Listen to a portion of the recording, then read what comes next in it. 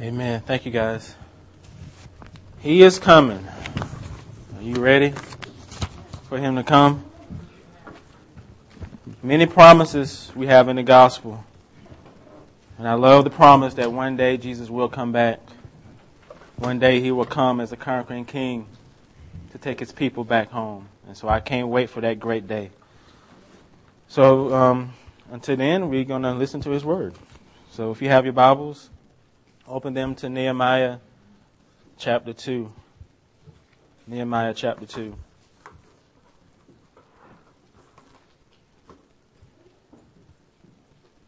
Everyone is a critic. It's a fact. Everyone in the world is against me. They hate me. Have you ever felt that way? Have you ever said anything like that? Mom, Dad, you just don't want me to be happy. That's the bottom line. You don't want me to be happy. Oh, I hate you. I hate you. For the love. What must I do to get a break? Nothing ever goes my way. Nothing. All of us know what those feelings are like from personal experience. Some of you have felt that way this week, right? Feeling like every move you make, you get criticized by somebody. Nothing is ever good enough. You feel and you think your family and your friends are always trying to hold you back. But the reality is that everyone is not against you. Everyone is not against you. And yet everyone is not for you either. Everyone is not against you. And yet everyone is not for you either. What does that mean? What do you mean by that, Alex? There's balance in life. Balance. And many times our one-sidedness, my way or the highway attitude, blinds us from that fact. Because if you believe everyone is against you, then you will have a negative attitude about life. You won't trust anybody. If you think everyone is for you, then you'll be a very gullible person, easy to take advantage of. Balance. This is the same balance that Nehemiah needs now as he gets ready to begin this new work. We saw last week that he finally spoke to the people, right? He finally got them excited. He finally empowered them to participate in the work. He told them how the Lord has been acting on their behalf. So the people rose up. They got excited. They were happy. But let me ask you, is everyone happy? You think everyone in Jerusalem is happy about this? You think everyone in Jerusalem is going to be on Nehemiah's side? No. For he will face conflict. He's going to have people intentionally working against him for evil. He's going to get criticized. He's going to get put down. He's going to have opposition that stands in the way of what the Lord has called him to do. And this week, we're going to see Nehemiah size up the conflict. He's going to size up the opposition.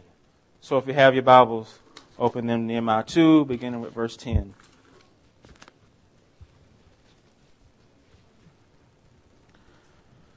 But when Sanballat the Horonite and Tobiah the Ammonite servant heard this, it displeased them greatly that someone had come to seek the welfare of the people of Israel.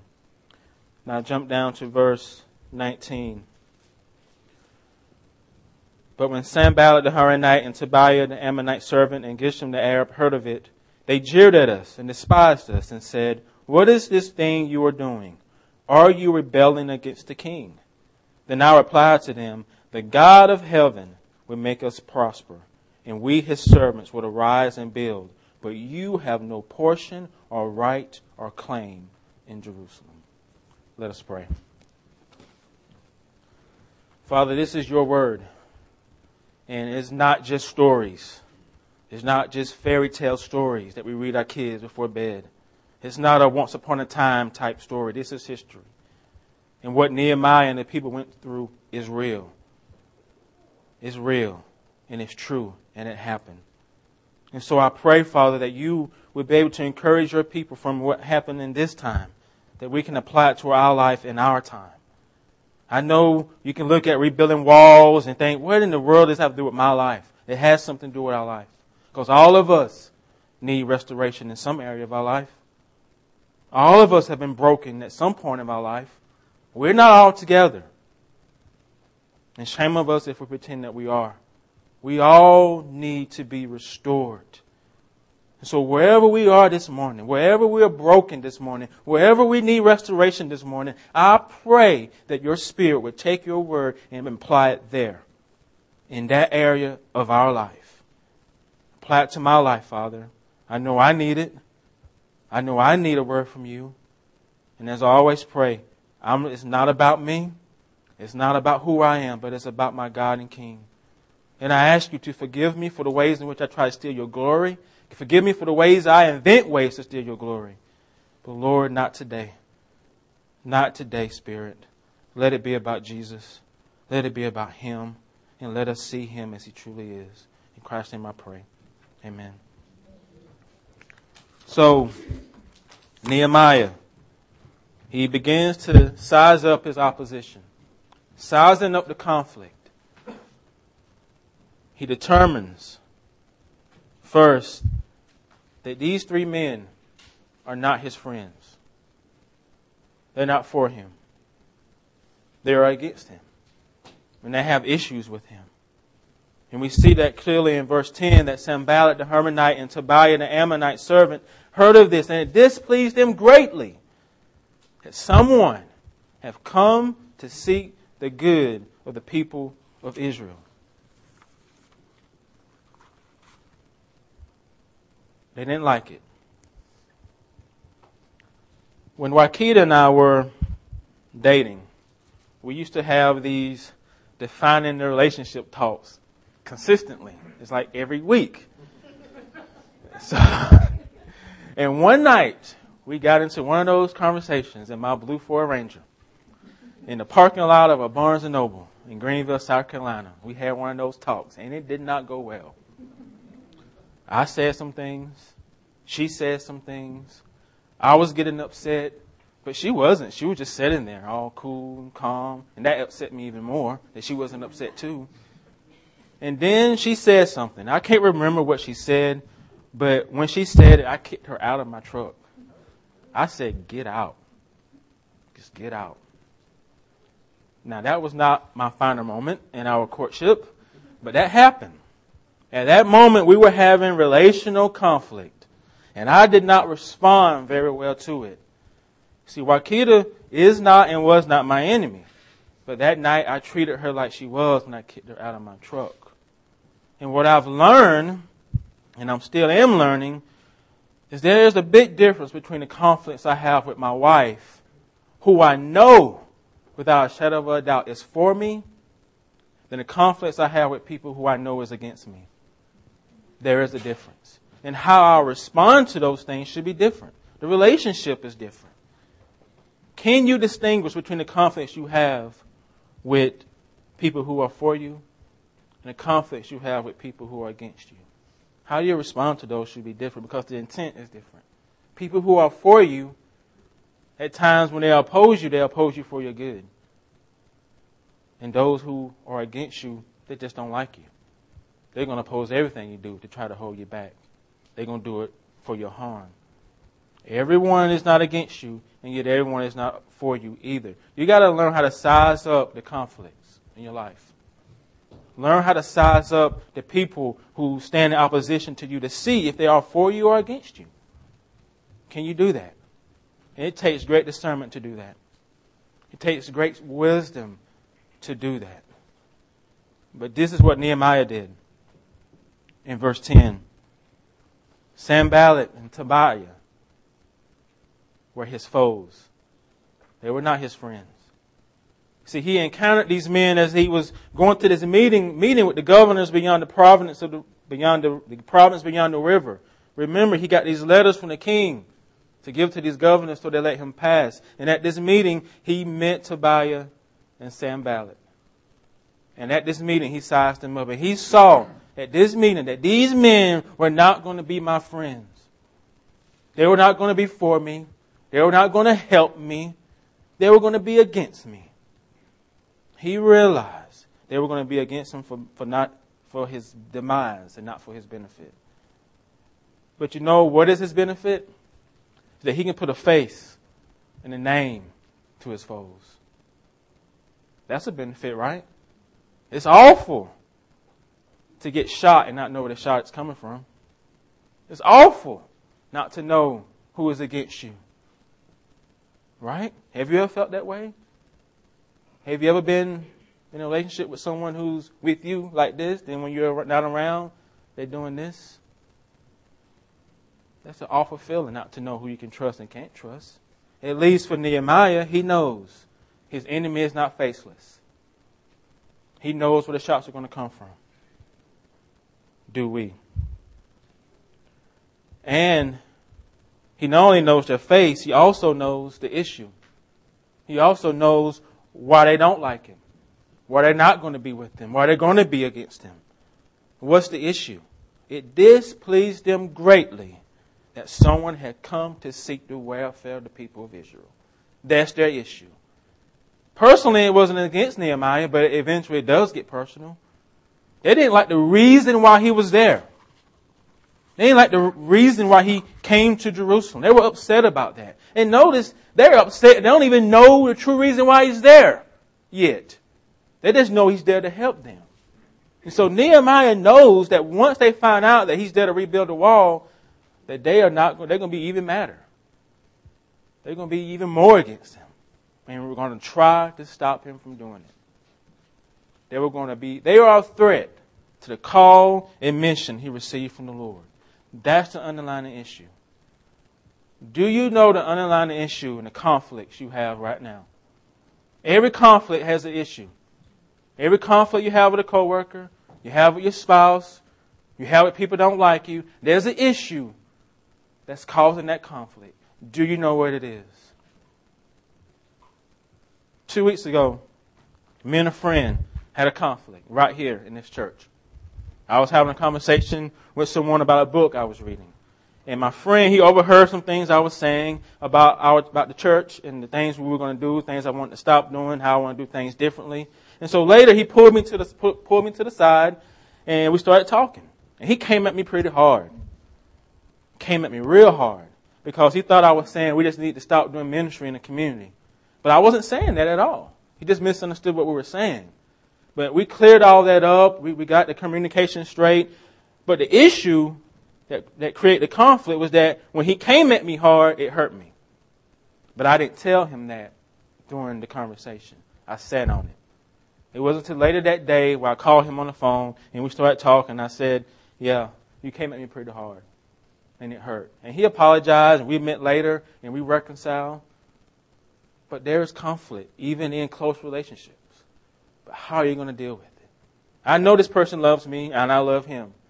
And we still had a conflict. Now, if I would have said on that, that would have affected our relationship. It would have. And the enemy would have used it. And so I loved him enough to talk about it. And as I said this morning in the members class, if you love one another enough, you will deal with the conflicts that come up. Because they're going to come, people. You're going to have marriage conflict. You're going to have conflict with your kids. That's just life. But how are you going to respond to them is the question. How are you going to respond to them? How are you? How are you doing with that? Now, the good news is that conflicts can get resolved. They can. But what about the ones that don't? What about those unresolved conflicts that you have now? What about the ones you have with family members? What about the unresolved conflicts with a friend who used to be your friend and no longer your friend anymore because of the conflict? Who in your life has stopped speaking to you because of conflict? Who have you stopped speaking to? Who is trying to sabotage you because of conflict? Can you put a face on it? Can you put a name to the person? And more importantly, do you know what the issue is? Do you know what it is? See, like Nehemiah, he had conflict with these two men. It was going to be unresolved conflict. And they were never going to settle it. They were never going to resolve that conflict. They're going to be against him until he leaves Jerusalem. They don't want to resolve it. They don't want him to do the work. And so they're going to be at his throat because of it. Because they're his opposition. They're his foes. And guess what? They just didn't sit on it. They had a strategy as well. They had tactics that they were going to use to try to get Nehemiah to quit the job. The enemy sometimes doesn't sit still. He intentionally works against you. And this is what these men did with Nehemiah. They were beginning to work against him. Verse 19. But when Sanballat the Horonite and Tobiah the Ammonite servant and Geshem the Arab heard of it, they jeered at us and despised us and said, "What is this thing you are doing? Are you rebelling against the king?" Last week, again, we saw Nehemiah reveal his true reason for coming to Jerusalem. He tells the people the mission to restore the wall. He empowers them. And now in verse 19, the news has finally reached the opposition. Don't know how they found out, but they did. I guess they have good intel. They have sources as well. And not only that, they have got one more person on their coalition now. It ain't just Tobiah and Sanballat. They done got Geshem. Someone else on their side. When people work against you, they sometimes build a camp against you as well. Try to get other people on their side of the issue, on their side of the conflict. Try to turn others against you. And before long, there's a camp. You don't think this happens in churches? You don't think people build camps against the pastor in the churches? I've seen that happen. I've seen it happen in jobs. I've seen it happen in families, particularly when it's time to talk about the will. People get in their camps. They start fighting. How much stuff is mine? What am I going to get? And then they break relationship because of that. How are you going to deal with those things? How?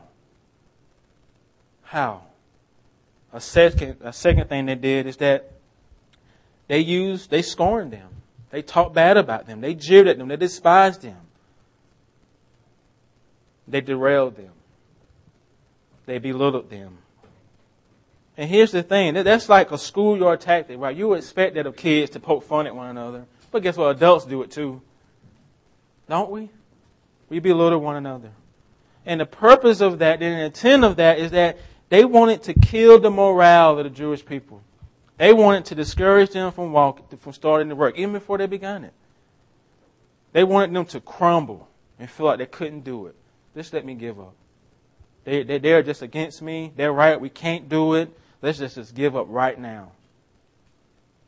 When a person is belittled, made fun of, laughed at, what does that do to a person? If you've ever been subject to that, what does that do to you? It hurts. Thank you. It kills a part of you. Devalues you. I'm from a town called Swainsboro, Georgia. It's my hometown. On one trip there to visit my family, I got into this conversation with my uncle. That's my dad's brother. And Wakita remember this story. This is what he said to me. He said, "Alex, you know what? You really surprised me because I never thought you were going to do anything with your life. Never." It was like, "Well, thanks, Uncle. I don't know if that should be a compliment or what." But that's what he said to me. "I never thought you were going to do anything with your life." And I'm 32 when he told me that. But it ain't still cut to think that that's how my uncle saw me when I was a kid. I was never going to do anything with my life. Words hurt. When we sometimes use them like an ice pick and we chip away at a person's self-image. Bam, bam, bam, Bam. You're nothing. You're a loser. You're sorry. You can't do it. You're just like your sorry dad. Bam. Bam. Bam. You just chip away at it until they start believing it. You're right. I'm a nobody. And I can't do it. I just crumble and give up. And many of us, if we are constantly attacked that way, we will crumble and give up. But we just can't take it. We just can't take it. It hurts too much. Are you crumbling? Are you under such abuse now? People who work against you for evil, they will do that to you. I've experienced that. I'm pretty sure you have too. I mean, they seek to derail us. And sometimes their words do have an effect. What's the third thing that they did? Fear tactic. They try to create fear in the camp. The question they ask, what is this thing you're doing? Are you rebelling against the king? The intent of that question is to create fear. It's to create fear in the camp. Well, are we rebelling against the king by doing this? No, they're not.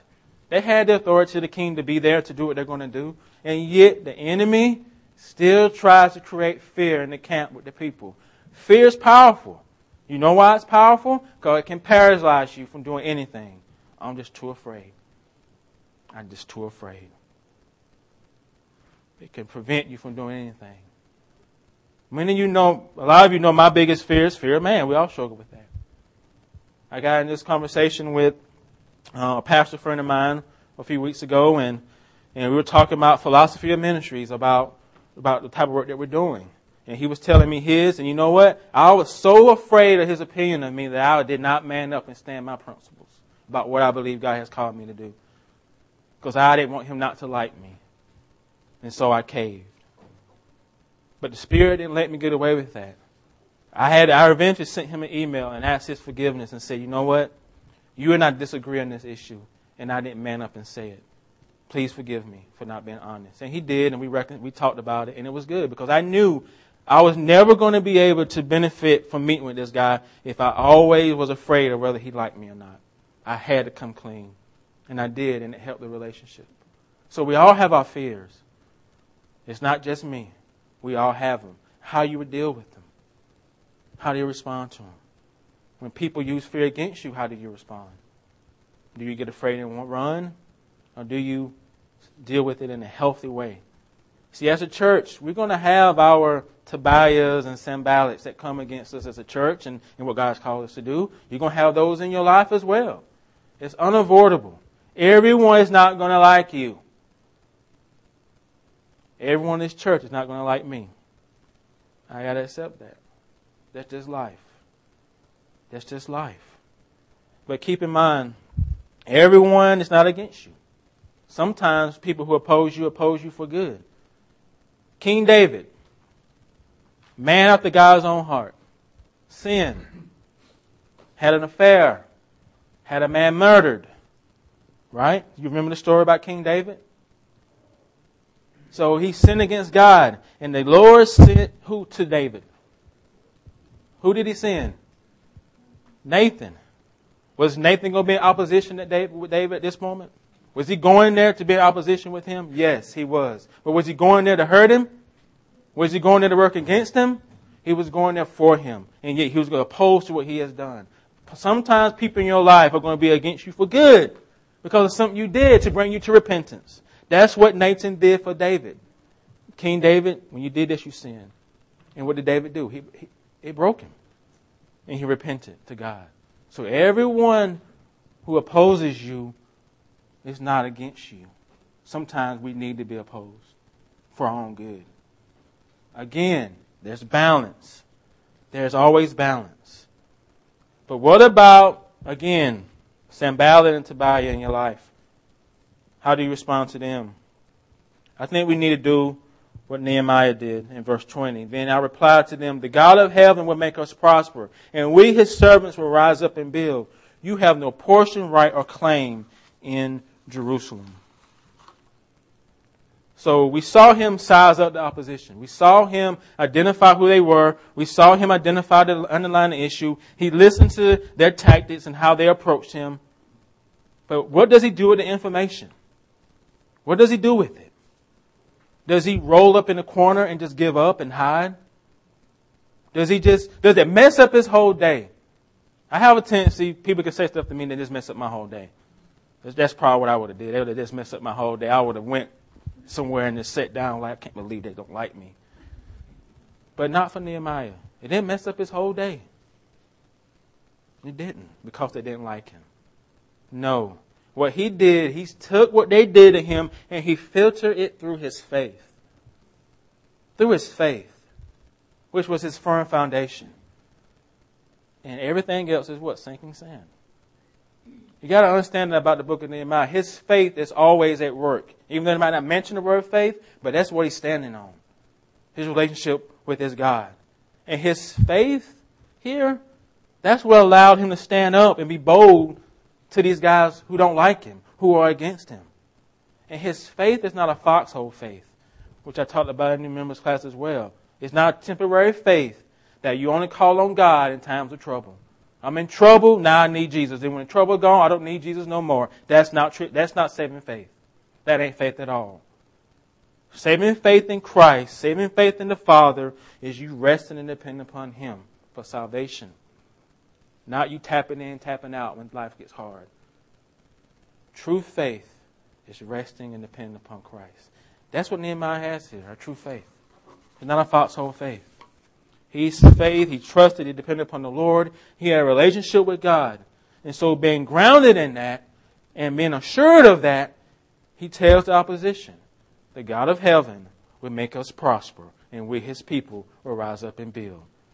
A foxhole faith person won't say that. Someone who's in and out can't say that. You got to have a sure confidence in the Lord's work to say that in the midst of conflict, in the midst of people you know don't like you, in the midst of people you know who are going to work against you.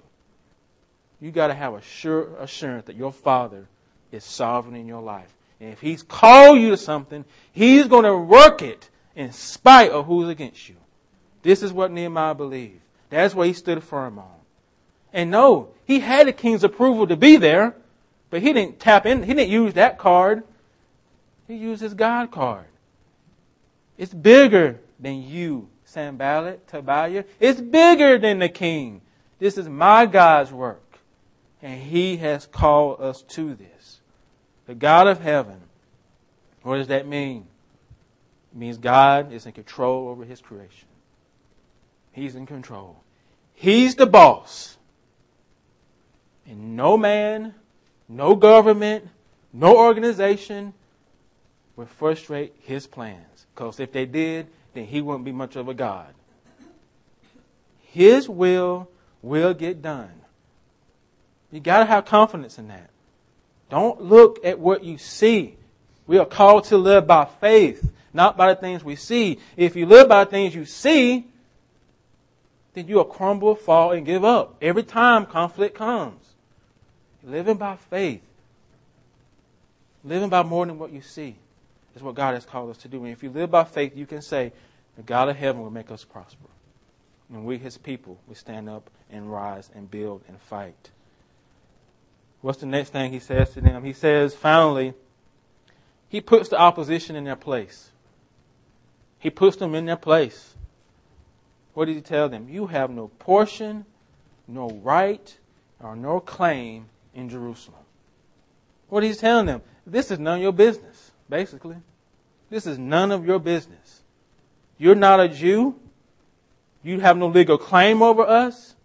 You have no claim over our worship. And Nehemiah drew a line in the sand here. You're here, I'm there. And so you have no right.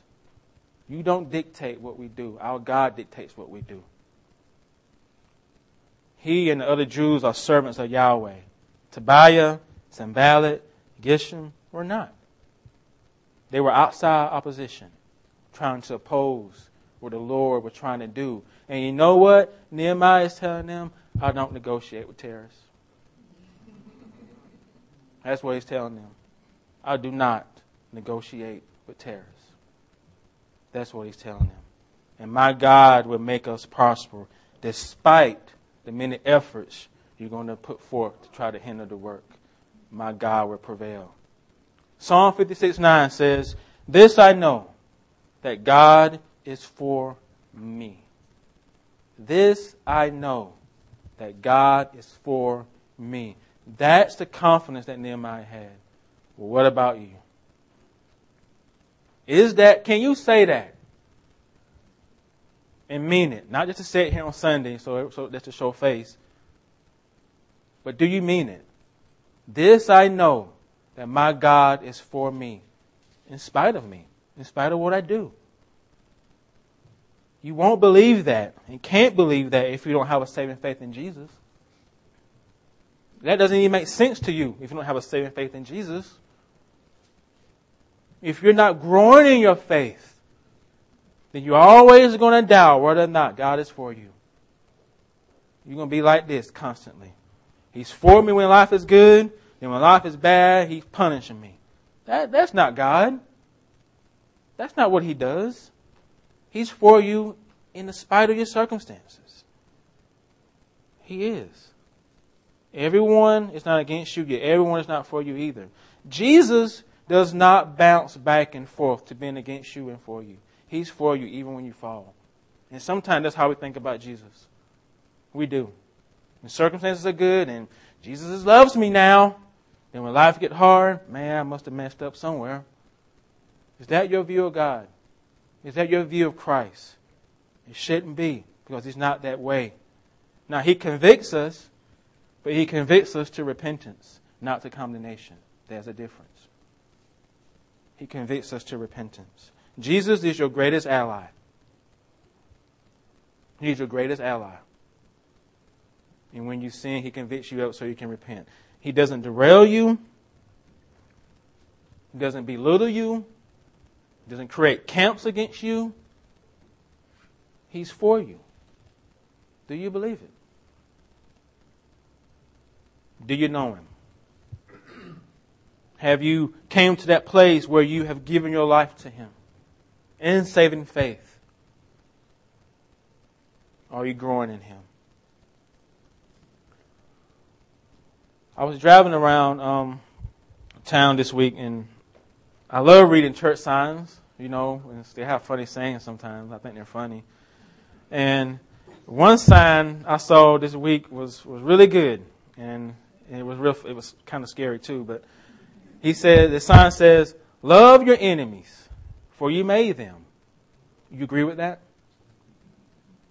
Love your enemies, for you made them. Is that true? Love your enemies, for you made them. Is that a true statement?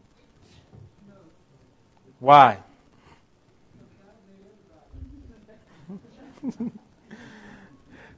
Yeah, He did. I thought about that question. I thought about that statement. And I realized it's a half-truth. It's a half-truth. We are called to love our enemies. But all of our enemies we did not make. Because some people just not going to like you. That's the truth. I don't care what you do. That's the reality. There are going to be some people that's not going to like you no matter what you do. You're going to get criticized by people no matter what you do. You're not going to ever be able to do anything right for them, because why? They just don't like you. And you have to accept that. I'm not saying, you just got to accept that. That's the reality. We have to accept the fact that there may be some people in our life and we have conflict with that we might not ever be able to resolve it. You might not be able to resolve it. Others you will be able to reconcile. Others you will be able to deal with. But for some you may not. People will work against you for evil. People will try to create a camp against you. People will derail you in your face and behind your back. You will have Sanballats and Tobiahs in your life. And how are you going to deal with them when they come? When it's a coworker, when it's a family member, when it's a person you thought was your friend, and turns out that person was not your friend. How are you going to deal with it? You got to be standing on your faith to deal with that, because it does hurt when it happens. Because nothing's worse than being hurt by a family member, coworker, church family, so-called friends. If you encounter these people, and you tell them the truth. Jesus would make me prosper. I'm His child, and I'll rise up and be faithful to what my God has called me to do. You tell them that. You remind yourself of that. And you also tell that person, you have no right, no claim, no portion in my life. We give people more power of our life than they need to have. Because we give them a right. We give them a portion. We give them a claim. But they're not your God. Jesus is your God. That's the bottom line. He is God. Your enemies are not. The people who are against you are not. So know this. Your God is for you. In spite of you, in spite of your enemies, in spite of your failures. And that's the gospel truth. He's for you. Let us pray. Father God, thank you that that's something that I have to constantly remind myself of, Father, that you are for me and not against me. And even when you convict me to repentance. And I thank you, Father, that I don't have to let others have so much power in my life that they just control me. They can ruin my day. That's not healthy. I praise you, Lord, that you are not like man. You're not my friend one moment and my enemy the next. You're always my friend. Always a friend of God because of Jesus. Because of His sacrifice. Because of His good work. And my standing and our standing before you is a firm standing because of Him. And Lord, I pray for all of us, Father. None of us like to have conflict. I don't like it. I don't like confrontation. I don't like to think that people don't like me, but that's reality. That's the reality. But how will we respond to it, Father? It's always the question. Help us to respond healthy. Help us to have a healthy response to conflicts in our life. Give us wisdom. Give us discernment. Give us boldness, Father. Because we need boldness to deal with those things. And so I thank you, Father, for all this. In Christ's name, amen.